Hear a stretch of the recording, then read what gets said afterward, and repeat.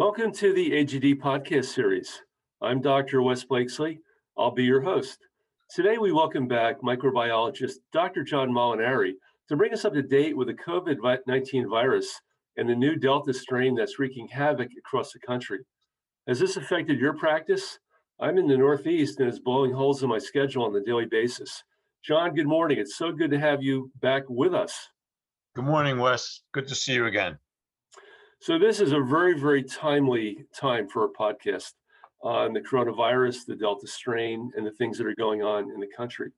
Uh, Before we take a deep dive into some of the details, let's look back over our shoulder about vaccines and the historical impact they've had on the health of the population. I think that's a good place to start. I was talking with my business manager this morning. I'm soon to be 70, he's 72, and we talked a lot about poliovirus and all the things we went through back in the 50s and the fear our parents had and the whole thing that was connected with that. So let's take a look over our shoulder and talk about the health of the population, vaccines, and viruses. That's a great place to start, Wes. There isn't any doubt that vaccines have had an incredible impact on public health. As a matter of fact, the CDC labeled vaccinations as one of the major, if not the major, public health achievement of the 20th century because of all the success that we've had in really reducing the impact of vaccine preventable diseases. You mentioned polio. I went to grammar school with a couple of kids who had survived polio with the withered leg, etc. And you can remember that. My parents and my friends' parents were ecstatic when the polio vaccine came out in '54, and it became available in '55.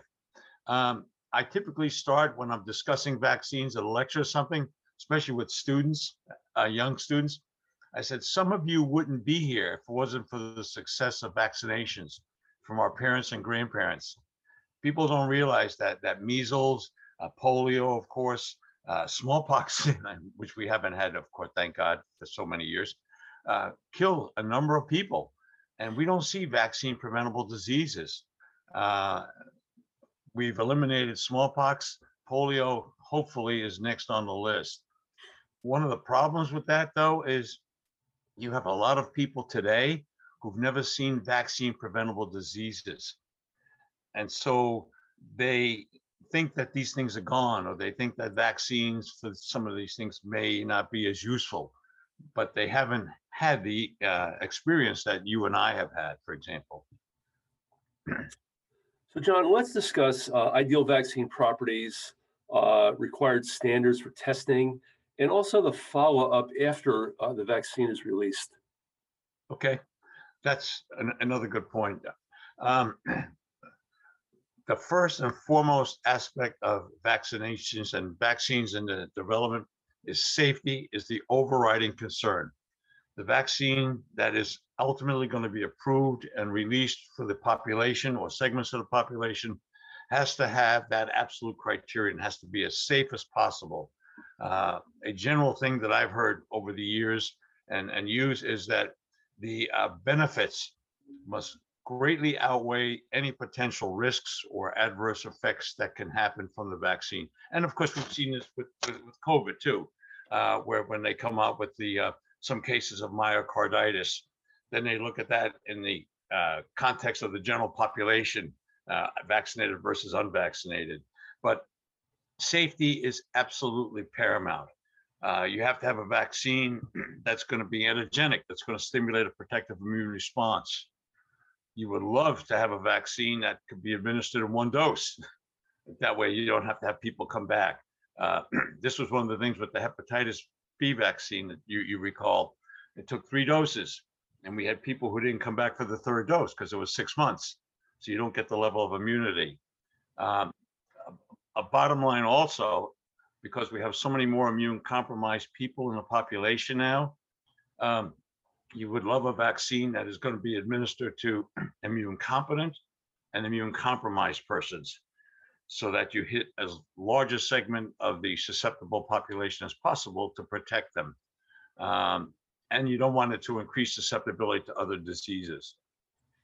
With regard to your standards that you talked about for approval for evaluation. This is something that the CDC, the Advisory Committee on Immunization Practices, the FDA have used for generations now. There are a series of steps, preclinical and clinical trial steps, that all vaccines have to go through.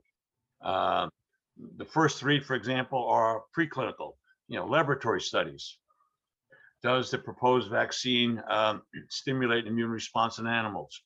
What is the length of immunity in the animals where they check for antibodies, for example? What are the adverse effects on the animals? Are there neurological effects? Are there rashes? Are there other things? You have to go through all this with dosages and preclinical stuff. Then you get into those clinical trials that we heard so much about. And each of the three series of clinical trials is increasingly larger groups of individuals. You remember the last group for COVID was, I believe, 40,000 people in each test group. They're looking for efficacy, but they're also looking to see, as you put this in people, what kind of reactions, if any, do they have to the injections? And then they have to weigh that versus the benefits of the vaccine against the disease. All these things take extended periods of time before all that data is submitted by Pfizer, Moderna, J&J, whomever the company happens to be, to the FDA, Advisory Committee on Immunization Practices of the CDC, and then all that stuff is evaluated. Not all vaccines make it.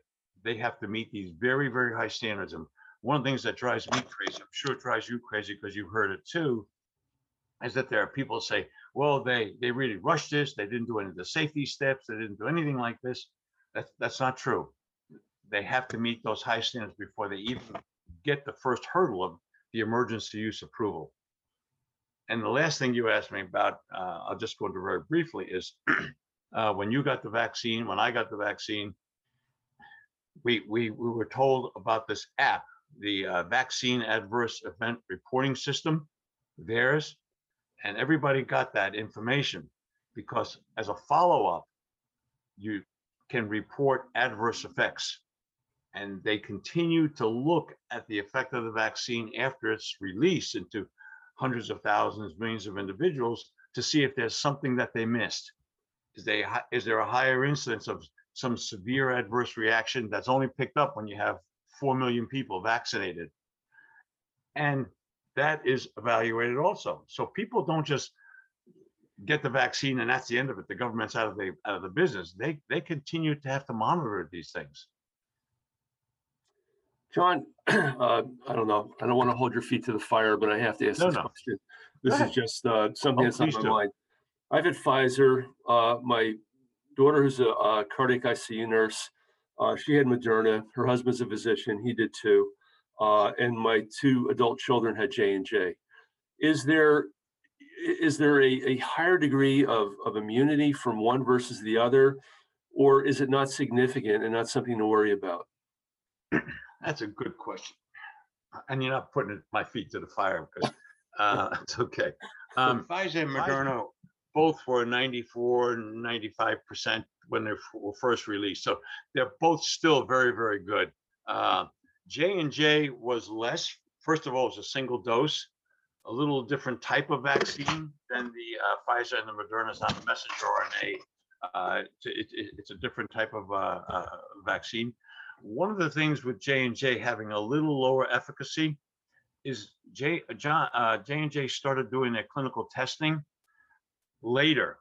And by that time, some of the variants were coming out.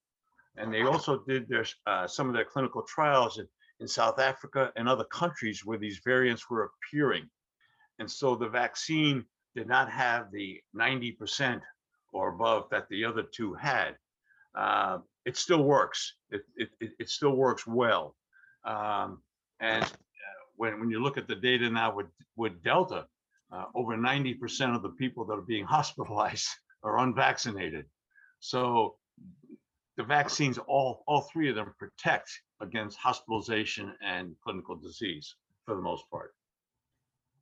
As far as side effects are concerned, does one stand out versus another, or would you say that they're all pretty much on an even plane? I would think they're pretty much on even plane. I mean, they haven't seen untoward numbers of very serious adverse effects. I mean, I've heard people say, that they got Pfizer and they were really wiped out more and they had a lot of soreness and everything. I have family members who got Moderna like I did who had that. I didn't have much of anything as far as an adverse effect. I think sometimes it's just an individual response. You just don't know how your immune response and inflammatory response is going to react to some of those injections. But I mean, the benefits really are far greater. No, I think there's no question about that. Just one sidebar question, John, again, just trying to get into some of the details here. With Sure. a single J&J immunization, is it more likely then, because it's a single immunization, even though it's a different mechanism, that you might need a booster shot, which we're going to talk about later, but it's on the tip of my tongue right now, so I figured I'd just, shoot it out there. I don't think there's any doubt that we need boosters. And we can get into that with regard to RNA viruses and mutation and stuff like that if you want. Okay. Okay. All right. No, this is good. Let's talk about herd immunity. I mean, that's hit the airwaves in the media big time over the last year. Something that a lot of us didn't pay much attention to, and now we are. Why is it so important in controlling these vaccine preventable diseases? Well, the more people that you have that are protected, the less susceptible hosts you have for the virus to infect. And when it infects, it replicates and it has a chance of mutating. And because this is an RNA viruses tend to mutate more than some of the other viruses, some of the DNA viruses. It's just the nature of the beast. It's also a respiratory virus, and respiratory viruses can also mutate fairly readily. So the magic number that we had for a good part of our lives, Wes, was 70%. If you get 70% of the population, you have a large enough number of immunized people who would protect those who can't get vaccinated for whatever reason. You actually shield them from the people who are infectious that they could pass the disease to. That number is probably higher now with Delta. I've heard figures as high as 80%. And I don't know if and when that's going to happen, with the rate that we're going. But herd immunity is that the larger the herd, the lower the risk for microbes to infect susceptible hosts, mutate, become different strains or variants, and then be passed on to the rest of the population. So you want that large enough population. You mentioned polio and your manager. If you remember, we all got it. I mean, there wasn't any question. It was a personal, it was a family responsibility, a public health responsibility. And we got vaccinated in such large numbers that we really reduced the incidence of polio dramatically in this country within a relatively short period of time. That's what herd immunity is. You really protect those who can't get immunized by vaccinating a large percentage of the population. John, what's the number that you hear today about the percentage of Americans who've been vaccinated? I'm hearing a little bit more than 50%, maybe like it tops might be 51%, I think. I'm not 100% sure, but it's not much more than that. What do you, I mean, in your opinion, again, And that's fully vaccinated. Oh, Yeah. I'm sorry, that's fully vaccinated. Fully vaccinated. Okay, so I'm holding your feet to the fire again. But what do you think, just as a microbiologist citizen, that is the biggest barrier for people getting vaccinated? I just don't get it. If I was on video, you'd see all the gray hair that I have with this. This has been going on for years. I don't understand it. I'm so tired of plots and conspiracy theories and one thing is, well, I want to do all the research before anything goes into my body or my child's body or something like this. And what's happened is that there's a lot of distrust. There's also so much coverage on some of this type of misinformation that the more you hear it, the more some people will tend to believe it. And really, there's a lot of information out there that just blows me away. Um, it's difficult to explain. You have people who say that, well, they rushed it, so right away this is the problem. Uh, uh, we don't need it. Or I've heard, and you've heard, that COVID really isn't as bad as the government's made it out to be, or we're making it out to be as healthcare workers. So it's from A to Z. And to start going into this, we could spend another 2 hours, easy. No, I appreciate your thoughts. I really do. I appreciate your thoughts. John, how can the new and emerging viral strains and variants develop? And the second part of this question is, and how can they affect vaccine success? So, two-part question. I mentioned this a little bit, but thanks for asking it. As viruses replicate in a host, they can mutate, they can change. RNA viruses, as I said, don't have just an even replication where one virus is identical to the mother virus, the daughter viruses, etc. And coronaviruses are RNA viruses. So the more that they replicate, the better the chance they have to mutate into something a little different. And with these viruses, everybody now in the world knows the words spike protein. What they're seeing, among other things, is that some of the proteins in the spike protein are changing, and that can affect the ability to infect host cells and also the ability of antibodies produced by the host to react with those spike proteins on the virus to prevent them from infecting. So, for example, Delta has a number of amino acid changes in that spike protein, which now are rendering vaccine-produced antibodies less effective in some individuals. And that is an issue because as long as the virus is continuing to be able to infect susceptible hosts, it can have a greater opportunity to mutate and become different variants.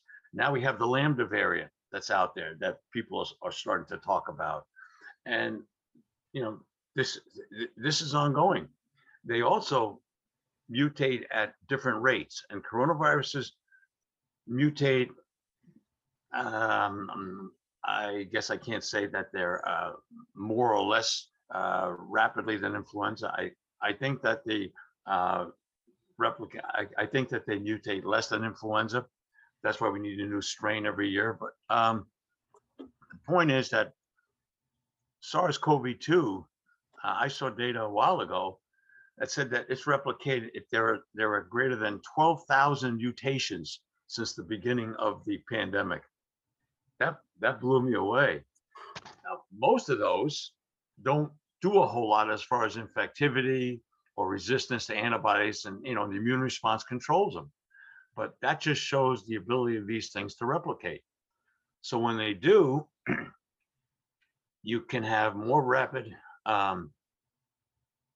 replication, reproduction, more viruses, and in something like Delta, where it produces many times more viruses than some of the other variants, you may not have a host that has enough antibodies to control all the virus that's coming in. And that's one of the reasons why you see some of these breakthrough infections. I mean, it's complicated. I wish I understood it all. I'm not a molecular virologist, but you can see the clinical applications of it. And what we have is that the natural immunity from COVID or the artificial active immunity from the vaccination may not be able to control some of these more rapidly replicating, mutating strains to the same degree that it would have to the original strain, the one that first started the whole pandemic. Did that make sense? Yeah, it did. That's a great answer. I'm actually writing notes as you speak. That's actually a very, very elegant answer. Thank you for that. Oh, thank you. No, this is great. This is how we learn. So how is the Delta variant adversely affecting previous COVID-19 vaccination success? Well, the antigen composition of the spike protein is not the same as like the Delta, the Alpha, and some of the other variants that we had before, or the original strain. It is more infectious than the original strain, which means that it can be transmitted to a greater degree to susceptible hosts. Antibodies developed against the original strain vaccine may not completely protect the host, A, because there could be more viruses produced, and B, the specificity of the antibodies doesn't completely match. So there's not as much cross reaction. This is why people who have been vaccinated, who come down with Delta, it's typically mild, of course, thank God. The vaccine is supposed to protect against hospitalization and disease, but people can be mildly infected. Not common, but it happens. And trying to think what else I had to say on this one. It can evade the immune response by not being as responsive to the antibodies that you produced against the vaccine. It's not common at all, but it happens. John, I've read some reports about younger children becoming infected, and my understanding was that their immune system was a little more robust and maybe more protective. Again, I'm not a microbiologist like you or a virologist, but is there any truth to that? Maybe you can comment on what you've read about infections in younger children, and is that from the Delta variant? Do you know? I don't know, so I'll say that up front. What I've been seeing has caused me to be alarmed, especially with schools back in session, and we certainly want the kids back in school. There's no doubt about that. They're seeing a significant increase in childhood hospitalizations. I saw recent figures, was like about a 300% increase in the last month or so, and possibly that's a little bit longer or shorter. I don't know why children were not as affected early on, but I think that the fact that they're seeing the numbers now suggests that Delta is playing a role in this. I haven't seen a breakdown. Maybe it's there and I just haven't seen it. But the fact that we're seeing it now, and we're seeing this well over 90% of the new cases are from Delta, suggests that Delta is having more of an impact on these young kids than the previous strains. Not that Facebook is the be all end all of things, Right. but I do go on to see what's going on with my friends, especially, and I'm getting reports from my friends that grandkids, because we're all about 70 in my class group, that the grandkids are getting sick with this. So it's very concerning. It is concerning, and of course, you see what happens is we've heard for so long on social media and as well as from the literature that children were somehow more resistant to COVID. Well, that's evolving as the virus is evolving, and that's where we have to keep up with that. I really can't wait for the approval for the vaccines for the young kids. I'm hoping that comes very soon. Yeah, me too. Me too. John, next to last question, I guess. Vaccine boosters, will we need them? And what are your thoughts about that? Yes. To me, there was never any doubt that we were going to need a vaccine booster. Not that I'm not smart by any stretch of the imagination. As I said, it's an RNA virus, and the more it's allowed to replicate, the better the chance for mutation. So you want to stop it as cold as possible, but you're never going to get to 100%. Who knows when we're going to get to 80% or 70%. And so by giving boosters, you're going to produce more antibodies, which may have a wider range of cross reaction to slow it down, and then protect as much of the population as you possibly can. It's very possible, and I've heard people talking on some of the webinars, and I've also seen some of the literature where there's a real possibility, almost a probability, that this is going to be like an annual or every other year type of vaccine, much like the flu vaccine. because it's a respiratory virus and these things can be transmissible so easily, person to person. So I don't think there's any doubt that we're going to be needing boosters. Of course, they've already recommended it for immune compromised individuals. We'll be next, those of us over 75 or 65, and then they'll go down the line. But to me, the boosters were always going to be there. Yeah, that was my feeling too. But again, I'm not a microbiologist. Yeah. John, last question. I could go on for an hour, but we don't have that much recording time, unfortunately. So I'm going to end with this. COVID-19 has become a highly politicized infection. And I was talking with my office manager this morning, and he said, if you're going to speak with Dr. Molinari, ask him where's the best place for all of us to gain information that isn't being skewed by politics. Well, this is not popular with some people who are against the vaccines, but the CDC really has the authority, the capability, the expertise to gather information, scientific expertise, research expertise. You get information from there. Obviously, the World Health Organization on a global scale, but the CDC has so many different areas where they have publications and access to the literature that you can get good public health information from them. I have relied on the CDC my whole career for so many things, and it's 52 years now. And unfortunately, the politics have gotten into that, where people say it's a government agency, they're just trying to feed us this line, and then somebody comes up with something else. But if you ask me, I'm saying the CDC. Well, I appreciate that, and I respect your opinion. Thank you. John, this has been a very robust conversation, very interesting.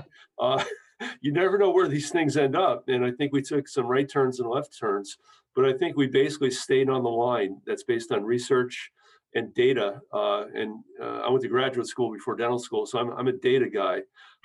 And I think we did a very objective job in reviewing this. And I thank you on My pleasure. On behalf of the Academy of General Dentistry. Now, I know that you lecture and do webinars and so on.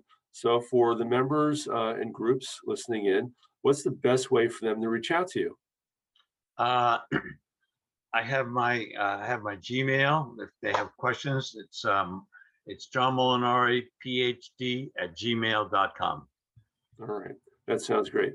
So my very, very last question is, John, can we do another one of these? I would love to. I would love to do a webinar if I could, because then I could show you specific slides and stuff, or I could show them specific slides and actually spend some time developing some of these. I mean, it could be on vaccines, or it could be on COVID. I mean, it could be on a number of things, whatever the time frame you all have to allow me to do it. It would be my pleasure. All right, sir, I will work on that. And again, thanks. I really enjoyed this. Oh, me too, Wes. Good talking to you again. Same God here, bless. John. Take care.